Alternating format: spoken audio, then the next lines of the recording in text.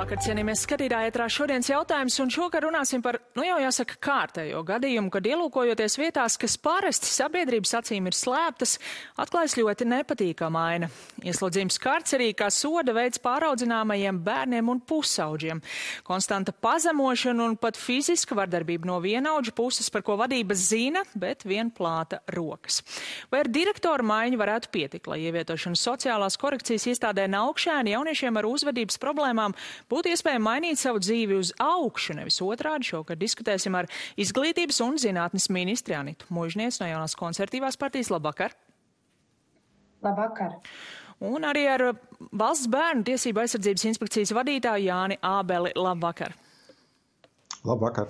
Un uzreiz arī piebildīšu, ka Naukšēnos tātad jaunieši nonāk vai nu par administratīvajiem pārkāpumiem vai vieglākiem krimināla pārkāpumiem. Tas nav cietums, kā Cēsu kolonija, tā ir izglītības iestāde. Un kā šovakar arī bija redzams raidījumā aizliegtais paņēmiens, tad kolēģi sevi īpaši nereklamējot pievienojās bērnu tiesību aizsardzības inspektoriem, kas devās pārsteigumu vizītē Naukšēnos, un neliels fragments no tā, kas tad tur atklājās konkrēti tieši par soda metodēm. Lūdzu video. Jā, karcerī, un izrādās tas nav nekāds turisma objekts vecās muižas ēkā, bet reāla soda vieta, kur tīņi un pusauģi dažkārt sēž pat diennaktis. Ko bērni stāstīja, ir šī gaisma, kas deg visu laiku 24/7. Kā bērni paši teica, ja gadās, kad ir tāds labāks apsargs, tad ar viņu var sarunāt, ka viņš nedaudz samazina to apgaismojumu, lai var naktī gulēt. Bet principā apgaismojums netiek izslēgts visu to laiku, kamēr viņi tur uzturās. Zinu, ka viņš pagājušā gada decembrī karcerī pavadīja vismaz 17 diennaktis, lai saprastu, cik ilgi tur atradies, sienā esot taisījis caurumus. Neviens par viņu tur nelikās nezinis. Licies, ka sajūgs prātā vai nojūksies. Mužnieces kundze, vai kādā no izglītības un zinātnes ministrijas līmeņiem, varbūt arī augstākajos, bija zināms, ka tie sodi un arī citi raidījumā apskatītie aspekti ir tieši tādi, kā mēs to šodien redzējām? Mēs uzreiz pēc Bērnu tiesību aizsardzības inspekcijas saņemtās vēstules, protams, reaģējām atstādinot iestādes vadību, un šodien mēs piedalījāmies vienā kopīgā sanāksmē ar inspekciju un tieslietu ministriju, un pēc tās uzreiz sasaucu sanāksmi ar ministrijas ierēdņiem.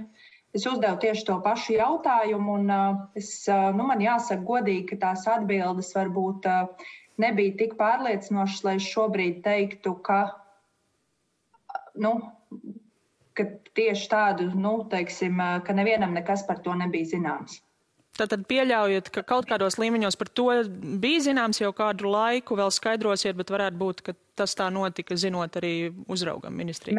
Mēs šobrīd skaidrojam situāciju. Es noteikti neko nevēlos šobrīd izteikt apgalvojumu formā, bet pārunājot situāciju, man neradās pārliecība, ka mēs visi vienādi izturamies pret to, ka pret šādiem gadījumiem nedrīkst būt iecietība.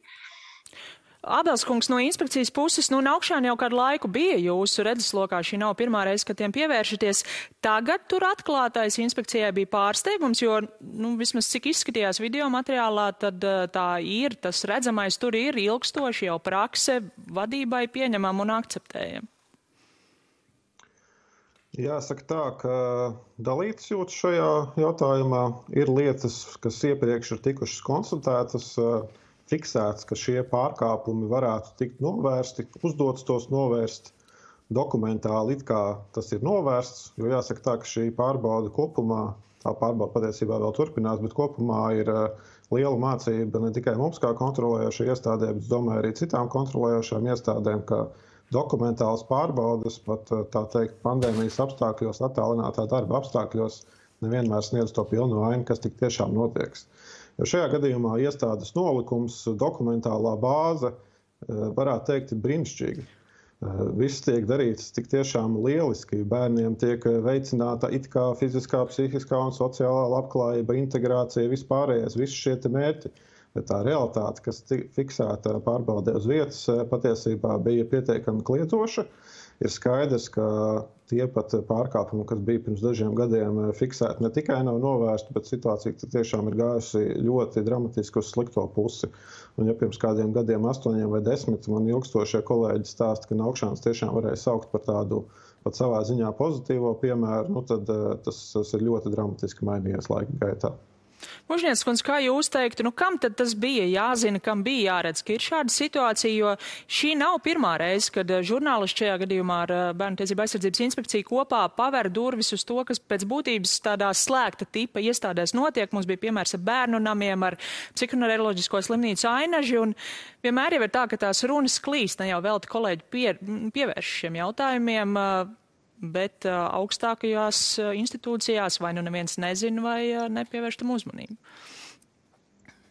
Jāsaka tā, ka, protams, Naukšēna ir mūsu ministrijas padotības iestāde, un tas pilnīgi noteikti, tas, ko es teikšu tālāk, pilnīgi noteikti mūs kā iestādi neatbrīvo no atbildības. Vienlaikus es esmu lūgusi uz rītdienas rītu arī sagatavot man informāciju par to, kas ir beidzamajos 5 gados, cik mums ir bijušas sūdzības, vai uz tām ir reaģēts pārbaudas un tā tālāk. Tā kā plašāk noteikti vēl raudzīsim, bet pēc pirmās informācijas, diemžēl, uz šo brīdi man nevarēja atbildēt, ka mums ir bijušas sūdzības par iestādi, ko tad, attiecīgi arī mēs pārbaudītu. Cits jautājums ir par to, ka vēsturiski droši vien tas tā ir iznācis, ka mums kā izglītības ministrijai ir šī iestāde uzlikta, lai gan kopumā, man liekas, tā ir tāda viena valstiska problēma, kur šajā iestādē nonāk bērni. Un te ir gan Tieslietu ministrijas joma, gan Labklājības ministrijas joma, gan Izglītības ministrijas joma. Un es domāju, ka šis ir kārtējais spilgtais piemērs, kur visi pa gaitaņiem runā un tādas reālas rīcības, diemžēl, nesako. Bet jūs sakāt, sūdzība nav, no kā jūs domājat, sūdzības no kādām uzraugošām institūcijām vai no pašiem bērniem? Kā mēs šodien aprunājāmies ar Izglītības kvalitātes valsts dienestu, līdz šim arī, piemēram, no Bērnu tiesību aizsardzības inspekcijas man nav ziņu, ka mums ir kaut kādi signāli bijuši par to, ka ir, kā tad tika minēts, pārbauda, kur ir doti uzdevumi kaut ko uzlabot. Tā ir tā informācijas aprite, kuras mums trūkst. Protams, ja mums kaut viens pieaugušais, tas var būt zvans, tas var būt anonīms zvans, mēs tūdaļ arī reaģētu. Bet, kā es teicu, tas absolūti neatbrīvo mūs kā uzraugošo un atbildīgo ministriju arī no atbildības par to, kas tur notiek. Jautājums, protams, arī, kuri pieaugušie zina, kas tur notiek, jo Ābelskungs jūs arī minējāt ar papīriem, viss ir kārtībā. Kādi ir tie risinājumi šādās vai slēgta vai daļai slēgta tipa iestādēs, kur patiesībā to, kas tur notiek, praktiski zina tikai darbinieki un tā iemītnieki, jo tad, kad pārējie atbrauc, kad atbrauc televīzija ar kameru atklāti, kad atbrauc ministri, iespējams arī inspektori, un tajā brīdī tas jau ir drusciņ tāds teātris. Protams, var tikai piekrist, un arī šīs iestādes kontekstā ir skaidrs, ka patiesībā jau tie bērni, kas tur atrodas, viņiem īstenībā ir liekta iespēja kādai gandrīz saziņai ar ārpasauli. Attiecīgi iespēja realitātē ziņot par to, kas tur notiek, kas ir tās reālie apstākļi, kas ir iespējamie pārkāpumi, faktiski ir liekt. Un jāsaka godīgi, arī šo pārbaudu mēs inicijējām tikai pēc tam, kad saņēmām ziņu vasaras beigās no viena iemītnieka, patiesībā no šī iemītnieka uzticības personas vienā nevalstiskajā organizācijā, kuru šis cilvēks bija iedevis tajā brīdī, kad atradās tā dēvētajā atvaļinājumā, respektīvi nedēļā, kad drīkst atstāt šo iestādi un doties vai nu uz ārpus ģimenes aprūpes iestādi, vai nu pie ģimenes. Līdz to tiešām šī informācija un informācijas aprite, tā ir pietiekami slēgta vide, no kuras informācija reti nonāk arī pie atbildīgajām iestādēm. Katrā ziņā tas, ko mēs tagad redzēsim vēl atzinumu inspekcijas, bet vismaz raidījumā to pārmetumu daudz. Starp tiem arī, piemēram, tas, ka pēdējā ēdienreize jau 6 vakarā augoši pusauģi jaunieši, kam grib sēst, tad ir jāciešās līdz rītam. Tāpat pārmetumu arī, ka nav īsti nekādas motivācijas sistēmas, ir tikai sodi, iebiedēšana, un ar to savā starpā nodarbojas arī paši pusauģi. Vadība to zina, bet īsti neko nedara. Un šeit es gribētu parādīt vēl vienu fragmentu no raidījuma. 4 iestādes jaunieši pret vājākajiem un mazākajiem bērniem izturas vardarbīgi. Tie ir baķkas. Ja viņi pateiks, ka šodien neviens neēdīs brokastis, tad tā arī darīs, jo visi baidās. Viņš nevar nepakļauties viņiem. Es saku, kas tev būs, tu tevi sitīs? Nu nē, bet viņš būs tas pazemotās, par kurām būs jāčurā tajā podā, jāmazgājās tur un tur. Bet es viņam, kā tev ir, tu tagad viņiem kalpo, it kā izdabā, bet tu tāpat nevari sēdēt pie tā galda. Jums nesaprast, man tiešām nesaprast. Jā, tā ir direktora vietniece iestādes, kas saka šo frāzi, man tiešām nesaprast. Psihologs, kas ir cilvēks, kas iespējams to varētu gan saprast, tā šajā iestādē nav. No vadības arī izskanēja, kad sākās kādi nemieri, nav apsargi, tad uz vietas ir 2 cilvēki, viņi netiek galā. Vienlaikus, kas arī izskanēja raidījumā, uz papīra darbinieku ir gana daudz, uz vienu bērnu mēnesī tiek tērēt 2900 eiro. Kā tad tur īsti ir? Ir vai nav cilvēku resursu trūkums šajā iestādē, ministrs kundze? Kā es minēju, tā padziļināti mēs arī savā pusē šobrīd vērtējam. Mēs arī esam ciešā sadarbībā ar Bērnu tiesību aizsardzības inspekciju un jau tuvākajā laikā arī gaidām, kad viņiem noslēgsies šī pārbaude. Bet attiecībā, piemēram, uz psihologu mēs redzam, ka ir tarificēts psihologs, mēs arī redzam šos darbiniekus, un uz šodien man ir ārkārtīgi grūti pateikt, kā tas nākas, ka šīs lietas, kas ir uz papīra rakstīts, jūs, piemēram, pieminējāt, ka nav motivācijas sistēmas, arī tā uz papīra ir ļoti skaisti aprakstīta, ka tā ir jābūt, bet faktiski realitātē mēs vēl ne tik nenodarbojamies ar prevenciju un iespējamo,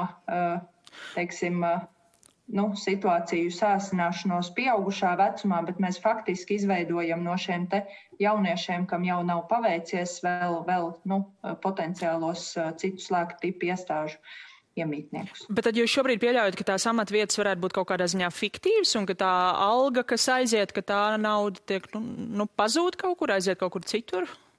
Nē, patiešām šobrīd es varu runāt tikai pieļāvumu formā. Kā es teicu, mēs vērtējam. Es arī trešdien esmu sasaukusi pati no savas puses starp institūciju sanāksmi tiesa gan par tālākiem risinājumiem, jo skaidrs, ka šobrīd ar direktoru atstādināšanu es pieļauju arī vēl būs darbinieki, bet tikai ar šo rīcību jau nekas iestādē nemainīsies. Mums ir jādomā par to, ko tālāk ar to visu darīt. Bet šobrīd ir dažādi pieļāvumi, bet tās būs spekulācijas, ja es tagad tā teikšu to, par ko man nav pamata. Bet tad tie varētu būt vairāk atstādinām darbinieki. Varat pateikt, cik? Kuri? Amatvietas man ziņā. Šobrīd ir informācija par iespējamiem 4 cilvēkiem. Kuri varētu tikt atstādināti? Ābels kungs, ja darbiniekus piesaistītu gana daudz, ja piesaistītu darbiniekus ar atbilstošām zināšanām, ja tas izdotos šajā konkrētajā iestādē, vai ar to pietiktu, vai mums ir pati tā recepte, kā īsti strādāt ar šādiem jauniešiem, jo, ko saka vadība, viņi ārdās, viņi demolē, mēs citādi netiekam galā, un tad mēs sodām, ieslogām, saucam policiju, kad ir pavisam traki, un noteikti jau ir arī daļa sabiedrības, kas saka, jā, kā tad, lai citādi tiek galā? Mēs mākam, mums ir tās zināšanas, kā rīkoties šajās situācijās. Es varbūt ļoti tieši pateikšu, bet aizliegtā paņēmiena sižetā izskanēja arī frāze zvēri. Viņi taču ir zvēri, bet viņiem tā jāizturas. Droši vien, ja pret cilvēku īpaši nepilngadīgi izturas kā pret zvēru, tur viņu kā zvēru, tad nav jābrīnās, ka vienā brīdī tā pretreakcija ir tieši tāda, ka sako kādas agresijas lēkmes, pārkāpumu un vispārējais, jo, protams, ka agresija rada tikai agresiju un nekā citā veidā tas nenotiek. Ja ar cilvēku, kurš ir ievietots tur tāpēc, ka izdarījis administratīvos pārkāpumus vai ir bijis kādas atkarību problēmas un tam līdzīgi dēļ radušies pārkāpumi, viņš tiek ielikts izolatorā, viņam tiek atņemti punkti, izolēts no pārējiem vai kādas citas darbības veiktas, vai no tā viņš kļūst mazāk narkoatkarīgs vai alkohola atkarīgs. Visticamāk, ka nē. Gribētu redzēt tos piemērus, kas rāda to pretējo. Un šī ir tā būtiskā problēma, ka jāmainās fundamentāli tam veidam, kādā veidā tiek strādāts un tik tiešām strādāts ar šiem jauniešiem. Ja šis tiek uztverts kā soda instance vai kā soda izpildes vieta, tad acīm redzot, mums to nav jāsauc par sociālās korekcijas izglītības iestādi. Sociālās korekcijas izglītības iestādē bija pavisam cits mērķis. Jā, jāsaka arī bērnu psihiatrs Nikita Bezborodovs kolēģis Ižitā pauda, ka pie šādiem apstākļiem viņš kā jaunietis, zinot visus apstākļus, pat izvēlētos nevis Naukšanas, bet Cēsu koloniju, kas pēc būtības ir cietums. Arī citi eksperti pauž, ka, lai vispār šīs iestādes eksistences sevi attaisnot, tur ir nevis kaut kādas nelielas izmaiņas, bet pilnīga reorganizācija. Mužnieces kundze, vai tas notiks, vai var tiek apsvērts arī likvidēt Naukšanas kā tādus? Nē, uz šo brīdi es varu teikt, ka likvidēt īstermiņā absolūti es neredzu šādu iespēju. Tā ir mana atbilde uz šodienu, jo, ja tā vēsturiski paskatās, mums pirms 10 gadiem bija 2 šādas iestādes, kur tieši tāpat ar skaļu gadījumu šī te viena, manuprāt, Strautiņa tā saucās, tika likvidēta un pievienot Naukšāniem. Un jāsaprot, ka slēdzot, likvidējot Naukšēnus, ar šiem bērniem nebūs vispār, kas strādā. Tas, kas ir šobrīd, ir ļoti ātri, ļoti asi jārēģē uz šo informāciju, ir kardināli jānomaina strādājošie, kas tur ir, un tad mēs varam ķerties pie lietām, kas ir jau tādas ilgtermiņā tiešām, kā strādāt ar šiem bērniem, lai reāli viņiem palīdzētu, nevis vēl vairāk viņus degradētu. Bet šobrīd par slēgšanu nē, jo izdzēšot iestādi, tā problēma jau nemazināsies. Vai tad jūs varat varbūt jau šobrīd nosaukt, kas ir konkrēti tās lietas, ko īstermiņā tagad tūlīt, kas tiks novērstas vai mainītas un kas vairāk tā nenotiks? Īstermiņā tātad mums ir šī rīcība ar direktoru. Mēs sagaidīsim Bērnu tiesību aizsardzības inspekcijas pārbaudas gala rezultātus, sapratīsim, vai cik kuri vēl ir darbinieki, kas ir atstādināmi, un attiecīgi ar to rīkosimies. Mums ir jāsaprot, ka, piemēram, es pieļauju, šobrīd var runāt pieļāvumu formā, ka tur var arī kāds izvēlēties pats aiziet projām, saprotot, ka šī lieta nepaliks kaut kur atvilktnē, un tad ir, tātad jāizpild ar trūkstošiem cilvēkiem, ko tad mēs arī izdarīsim. Un tad ir nākamie soļi par to, ka šī programma arī ir jāiedarbina. Mēs šodien sanāksmē ar inspekciju arī pārunājām to, ka arī no inspekcijas puses šo krīzes intervences komandu būtu nepieciešams sūtīt tūlīt un tagad tiešām runāt gan ar bērniem, gan ar šiem pedagogiem, kas tur strādā.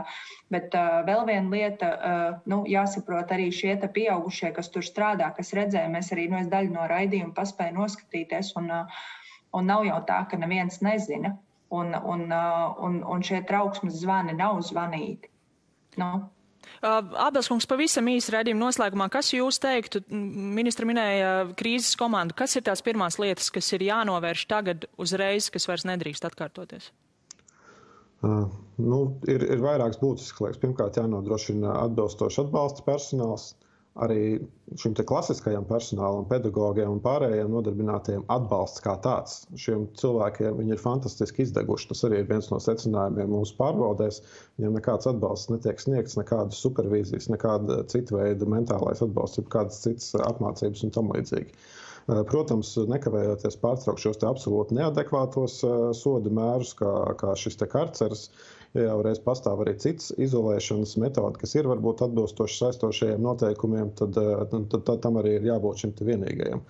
Tāpat šī manipulatīvā soda punktu sistēma droši vien ir būtiski jāpārskata, ja ne vispār uz kaut kādu laiku jāpārstāj. Protams, ir darbs arī attiecīgi pašu šo mērķu grupu ar jauniešiem, jo šeit aspekti ir 2. Viens ir skaidram jābūt lēmumam valstiski par to, ko mēs darām kopumā ar šādu tipu iestādi. Otrs, atceramies, tur ir 19 jaunieši šobrīd. Un viņiem šis te atbalsts un šī te sociālā korekcija ir nepieciešama šodien un tagad. Atceroties to, sekosim līdz tālākajām izmaiņām un augšanos. Paldies, ka šovakar atradāt laiku sarunai. Paldies arī jums, skatītāji, par uzmanību, un ar jums tiksimies jau rīt.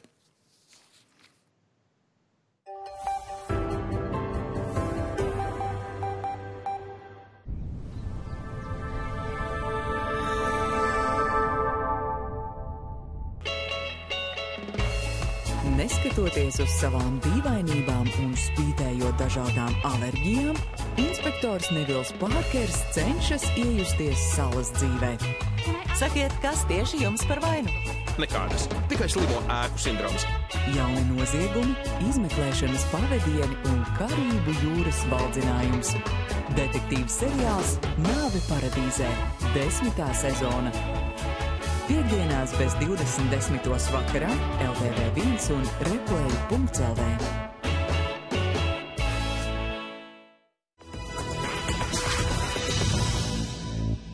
Kā jums patika pirmā pusfināla spēle, kur spēlēja jūs kolēģi?